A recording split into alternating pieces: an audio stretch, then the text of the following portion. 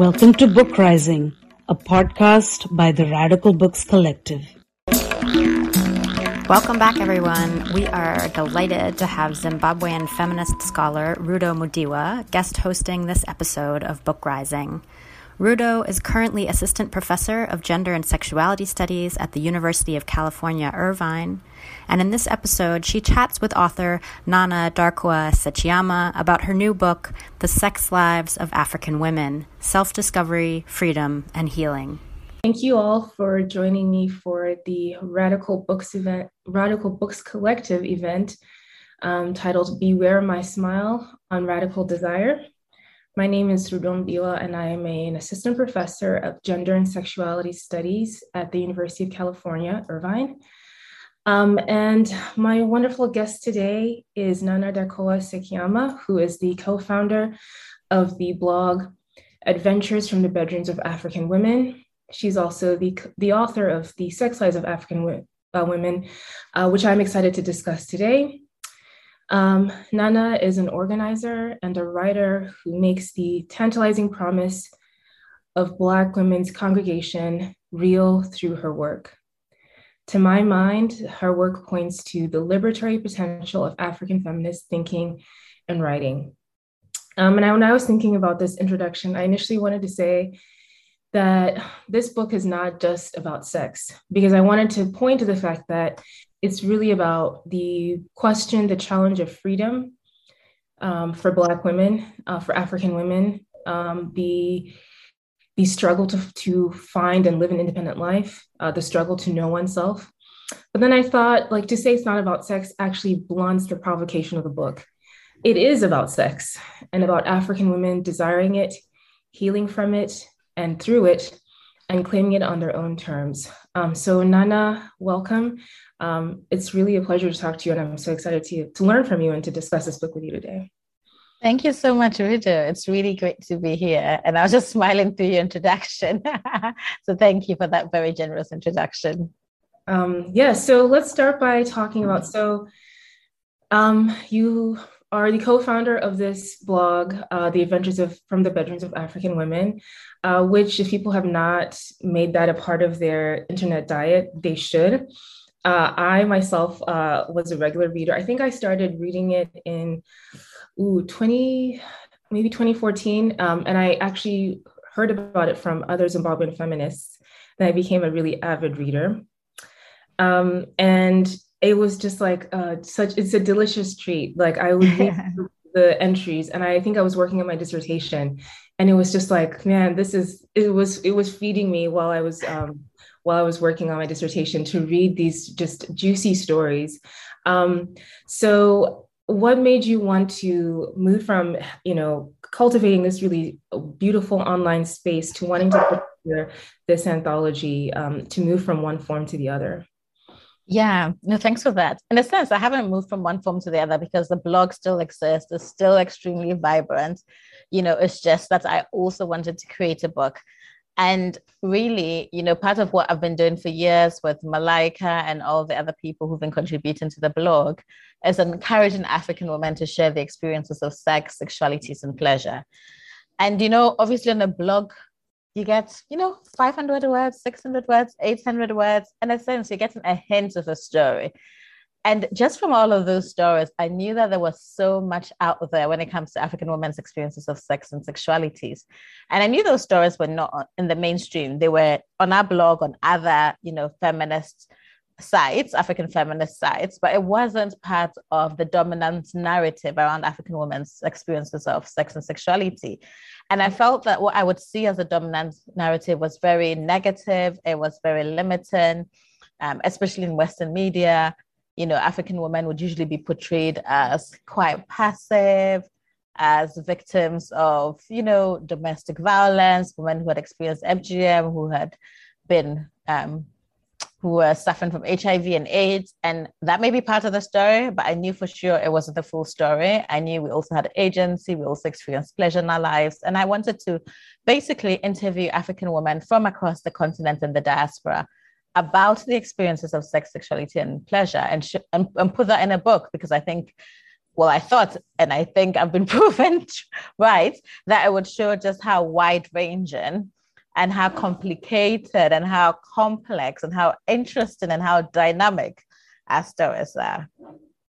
Yeah. When I emailed you, I told you like I couldn't read this book during the day because I'm doing it at night, because usually I have my little nighttime reading, and I would read it at night and I would just get so like engrossed in the stories, but also so worked up, like, because each of the stories are able to capture both, like, first of all, it is incredibly, even for me, like, this is what I study, and I'm like, it's incredibly rare to get this collection of African women talking so frankly about sex. And I felt like, so like, I just, reading it, is just something really startling about that. And I felt like, when you're growing up in an African household, and your mother and her friends are talking, or, and then they see you listening, they say, get out, adults talk. Yeah. Adults are talking, and then you get sent to your room, and then that's when they're talking about something good. I felt like this is what that book feels like, like it's good adult talk, and they're talking about something good.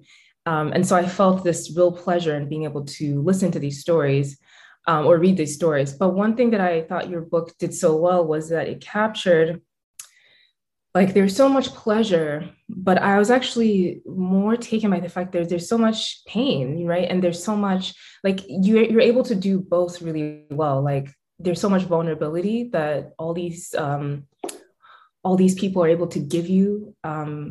So I wanted you to talk a little bit about that. Like,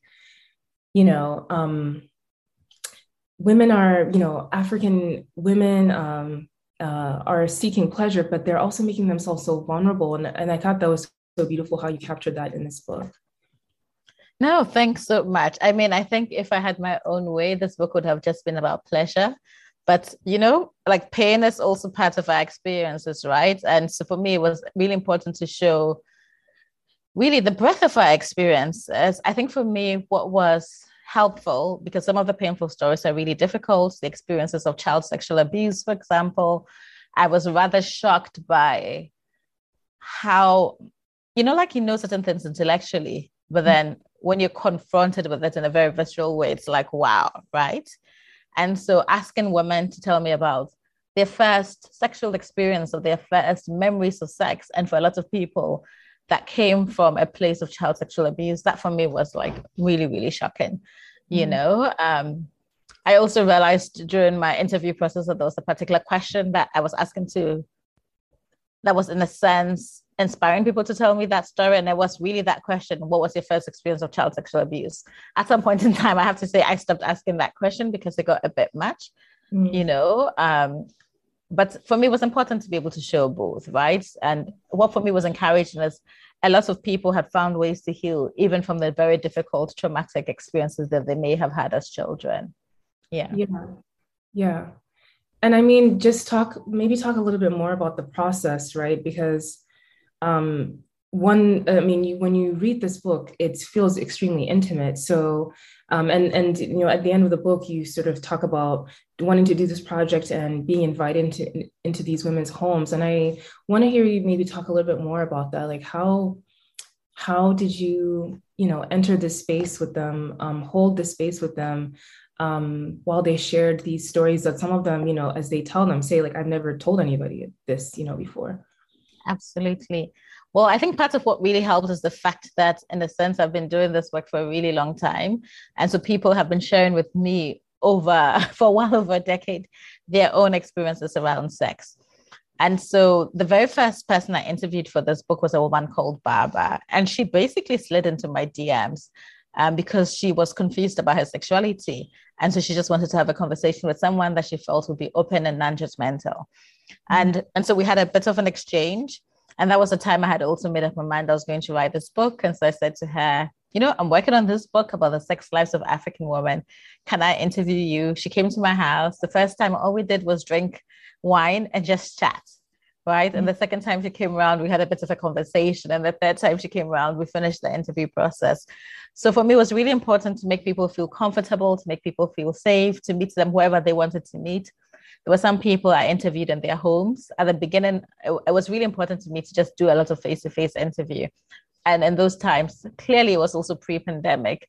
I used to travel a lot for my job. So every time I went somewhere, I would just find someone to interview. People introduced me to neighbors who they thought had interest in life. So for example, I interviewed a dominatrix from the UK, and she was a neighbor of a friend, right? There were some people whose friends told them about this project and they reached out to me.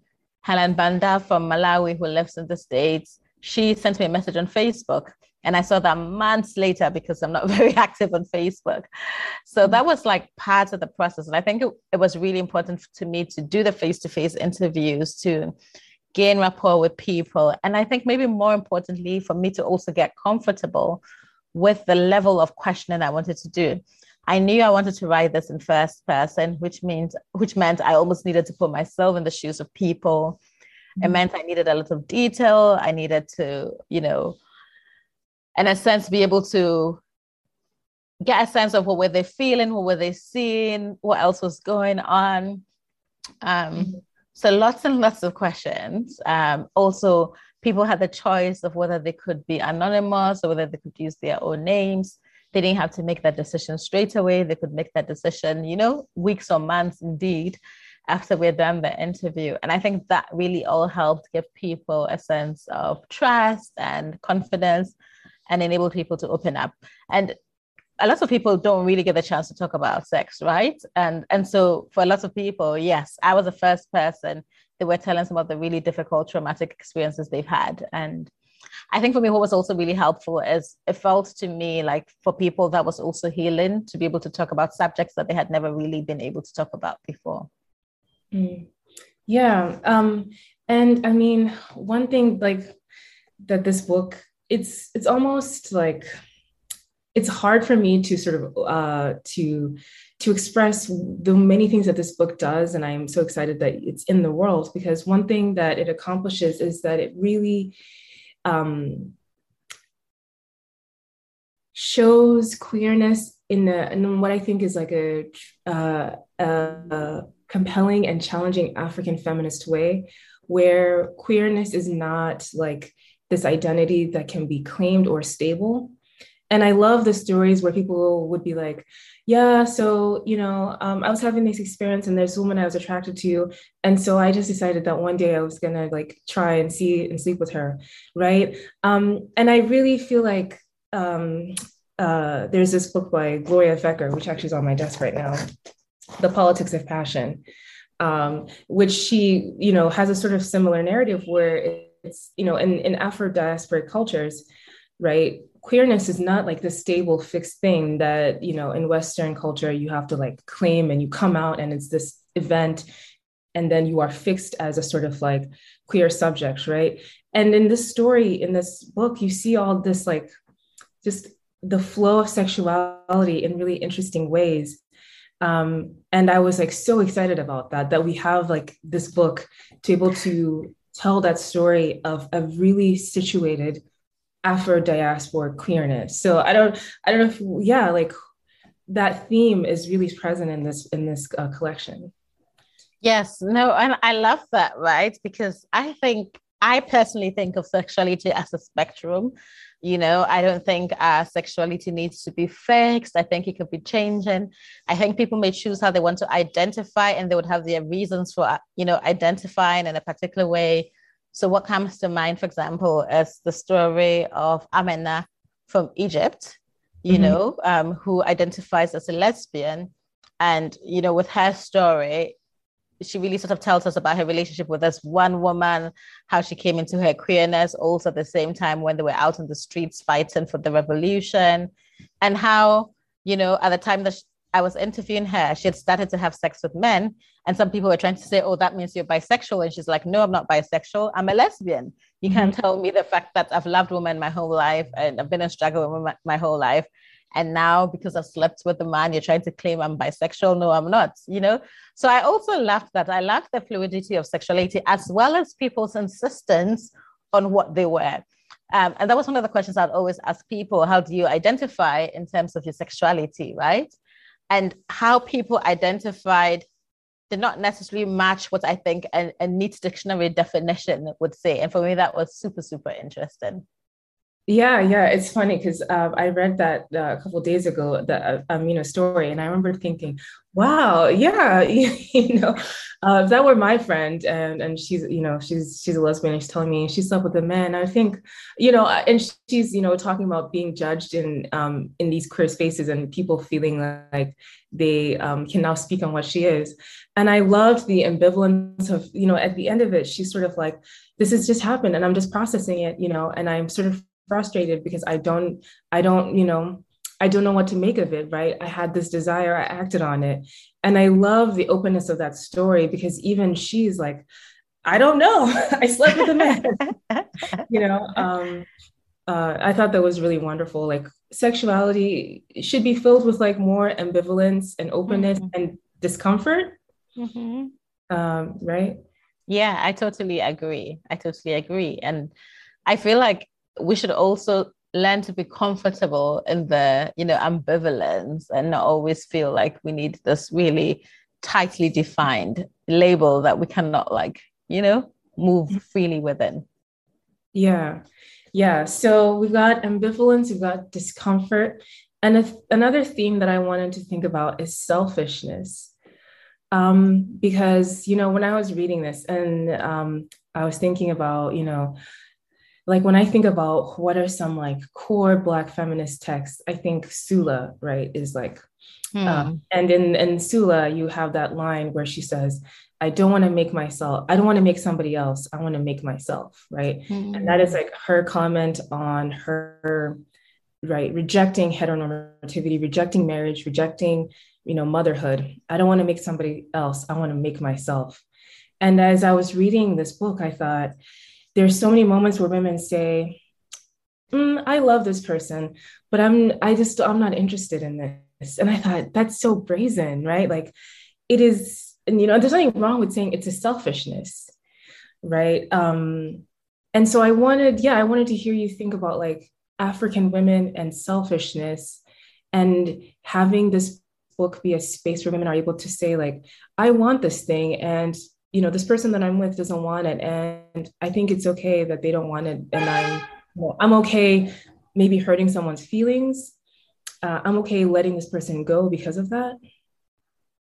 Yeah, no, I mean, you also reminded me of Estelle's story. Estelle she's of mixed heritage. So Ghanaian, British, Syrian, Lebanese. And, that was really her experience where she was, for all intents and purposes, in a happy marriage, but knew she wanted to explore her sexuality, knew she wasn't monogamous. And that's not who her husband was, right? And so she was like, yes, this marriage on the surface is good. My husband loves me. I love him, but I need to find myself. And I think it's actually a really brave thing to do, right? Because as women, we're socialized to want exactly that, right? A good husband, whatever that means, a happy marriage, whatever that means. And once you find that you're meant to be content, so what happens when you're not content? What happens when there's something within you that says there's more that you want to experience? And what happens when, you want to create space to experiment? Because we're never encouraged to experiment as girls. We're never encouraged to sow our wild oats. And so I actually found it really inspiring when women would be like, you know what? I want to try something different. I don't know what the future holds. I don't know if I'm going to have any regrets, but I am going to, step outside of the box and see what else is out there. Yeah. And I think that's what makes it, thinking about like the whole question about that or animates this series, like what makes a radical book. And I think that's where, part of the radical potential lies is in like, I think a reader who picks this up, that should push them a little bit, right? To read these stories of women who are behaving in ways that we would say like, this is a selfish choice, right? Even that, the first narrative that hits you, which is the BDSM one, right? And you're like, where she's, sort of pushing her husband to, I forget the name now, right? Pushing her husband to like, try BDSM. And she's like, I started just going by myself, right? And I think that there is something really compelling about being able to read Black women like foreground their desires so unapologetically, so right, without making any sort of excuses. Like, my husband was a little squeamish about BDSM, so we decided that I was going to do it, and I'm the one who really takes pleasure in it, and that's okay. Like, because they're part of the labor of being, right, gendered as a woman, is making things okay for other people. Absolutely. Yeah, and so I'm just reading these stories, and it's like, no, he doesn't enjoy it. That's fine. I'm the one who's going to go to the dungeons, right? That was really exciting to me. Yeah, no, that was really exciting for me as well, and one of the things, another one of the women I interviewed, Alexis, she's a queer 70-year-old African-American woman, fell in love with her partner. They both fell in love with each other in their 60s, which for me was really, really inspirational.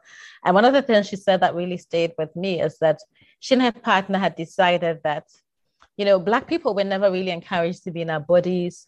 We're never really encouraged to be decadent or hedonistic. And for them, nothing they agreed to do, they were not going to see anything they'd agreed to do as perverse. In fact, they were deliberately going to practice and cultivate decadence in their lives and in their sexual experiences with each other.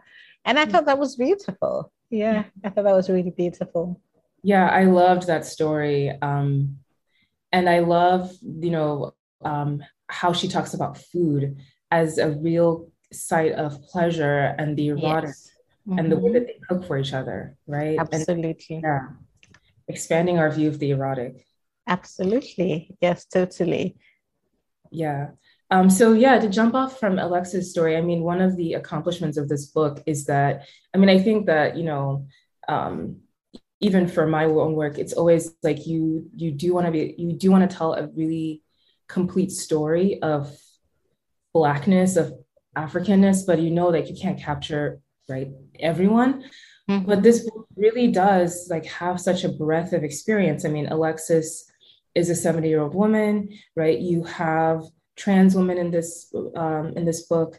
So there's a way in which, much like the way that the story of queerness is woven throughout this book, what it means to be Black, what it means to be woman is really expanded throughout this book. So why was that important for you to be able to sort of have as broad, to be able to talk about Blackness and queerness and womanhood in this really broad way that encompasses generations and like, even location, like what is Africa, right? As a geographic space, I think is really challenged by this book. Yes, and for me, that was really deliberate and it was also important. I identify as a pan-Africanist. Also, I'm a feminist, and part of what I've also been doing over the years is just connecting with Black feminists from across the globe. And until a few years ago, I had no idea of how truly vast the African diaspora is, right? I had no idea that there were really strong communities of African descendants in places like Honduras and Costa Rica. And when I realized that, my mind was really blown. And for me, it was important to, in a sense, show that breadth of African heritage in my book, right? And the same ways it was important for me to show the breadth of womanhood, show women as they are, whether they're cis, whether they're trans, whether they're sex workers, whether they're women with disabilities. It was just really important for me to show that breadth and that diversity, because I think that's valuable, and I think that makes our experiences all the richer. And one of the things that I've really loved hearing from people is how much they've just learned about other people and understood other people just by reading the book. It's been really good to hear that kind of feedback. Yeah. And I mean, it's such, because of course we know that your hand is through this book, right? Because you do interviews and they don't, you didn't just like reproduce them without sort of crafting something out of them. But I think a real achievement is that your hand is in there, but then it doesn't sort of, right? There's some books that you read where the editor's hand then like takes over the narrative. So at the end, I noticed that you wrote part of it during a fellowship. So I was wondering, like thinking about the craft of this, how did you write in such a way where your voice, your vision doesn't take over the voices of the subjects that you interviewed? That's a great question.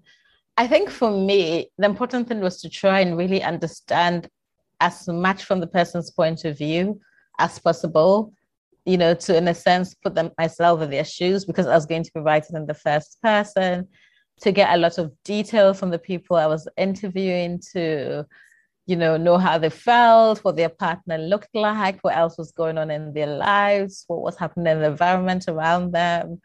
That was like really, really important to me. And that was just what I tried to do. I wasn't trying to like impose my own views. It was almost to just allow the person to channel the story through me. And yes, of course, I had like an interview with someone and then wrote a story. So I did have to craft the story. But what I tried to do was just to present, and I guess the most compelling way, what I'd heard from my conversations with the women I interviewed. Yeah. It's a very generous book. And so I'm glad that you were the person who brought these stories to light. So I think that there's something unique that you are able to elicit from the people that you're talking to, and then the way that you put the narrative together. So just a compelling feminist text in that regard. So this book has been out for like a year now. And so I was wondering what the reception has been like for you, not only in Ghana, but just as the book has moved throughout the world. What have, you gotten from people, women, patriarchs? How has this book moved through the world since it's been out? Yeah, so the first edition came out in the UK in July 2021, and then the US edition came out. Yeah, this is the US edition. The US edition came out in March this year, 2022. The feedback has been extremely positive. I just got back from a trip to Kenya, where I was just like amazed at how people have taken the book to heart. Bookshops there say it's been one of their best sellers.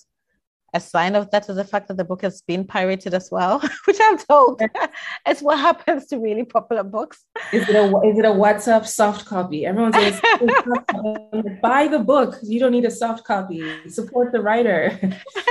I know. I was doing book signings, and some people will come up with books for me to sign, and I would say, I'm sorry, this is really not a legitimate copy of the book. But yeah, for me, part of what has been really heartwarming is for people to say to me, like, I identified with so many stories. I've never felt so seen before. The feedback has been incredible, really, just affirming. Yeah. One of my thoughts is I have so many people that I'm definitely going to buy this book for, because I want them to read it, and then I want to like watch them while they read it and the book, because there's so many, my friends and I are pretty frank about sex, but there's so many things where I'm like, wow, even we haven't talked about anything, right? In terms of our own vulnerabilities, and the way that, we can get hurt, and the way that we make ourselves open to people as Black women, right? That's a really hard place to go, I think, in terms of really expressing that. Because I think even me as like a feminist, I think part of how I've embodied it is a certain kind of invulnerability. Like,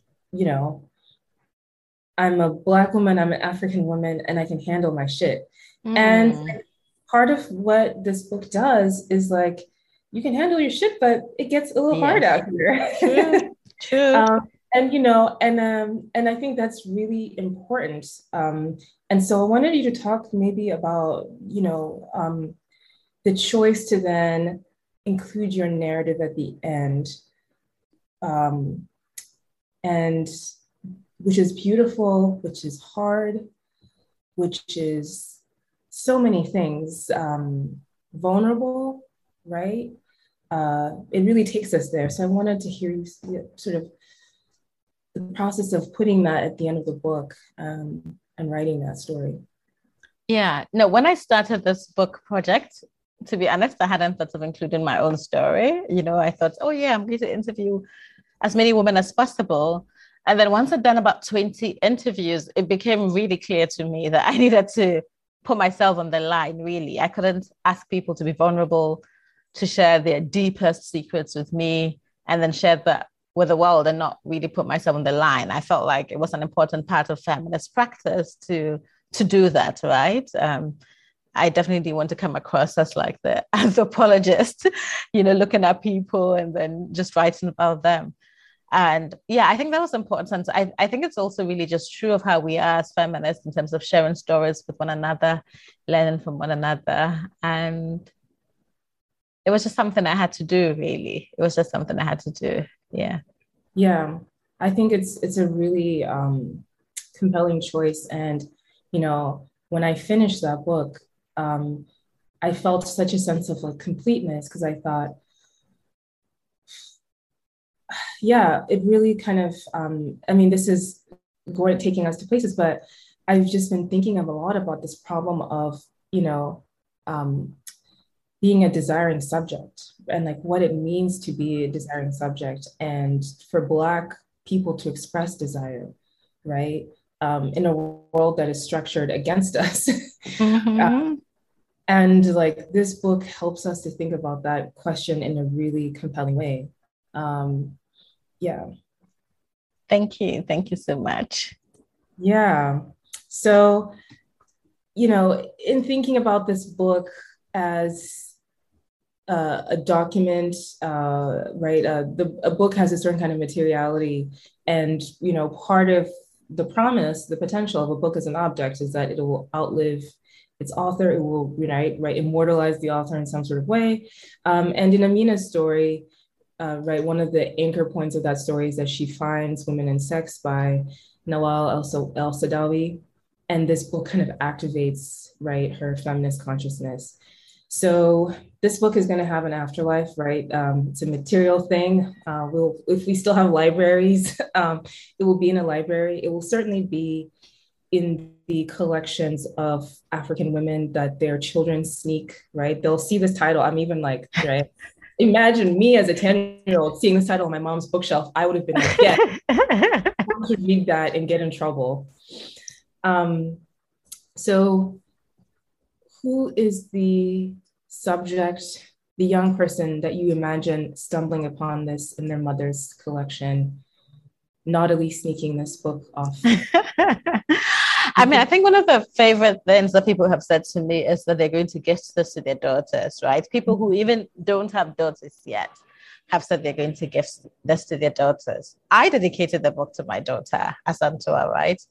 Because I think from this book, you get the knowledge that a lot of us didn't get growing up for a whole host of reasons. And there's no better way to learn than from like people who could be your sisters, your mothers, your aunties, your friends. And yeah, I just imagine this book as for women and girls, wherever they are in their lives. One of the things I've also enjoyed people saying to me is this book has made me question my sexuality. It's made me want to start my own journey of self-discovery.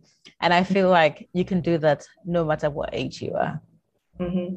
Yeah, I know it's not the point of the book, but then when I was reading this, I was like, I need to be having better sex. Like, yes, we all do. I was like, yeah, there's really no excuse. It's like, one really gets a sense from this, like, no, you can take charge and you can really articulate what you want. There's no reason not to. Absolutely. Absolutely. Yes. And if that's what the book does in the world, my mission here has been accomplished. Yeah, I think it will, right? I think it will. And when we think about, the radical potential of African feminism, right? A lot of us are working and living in contexts where, governed by what Grace Masila has called phallocracies, right?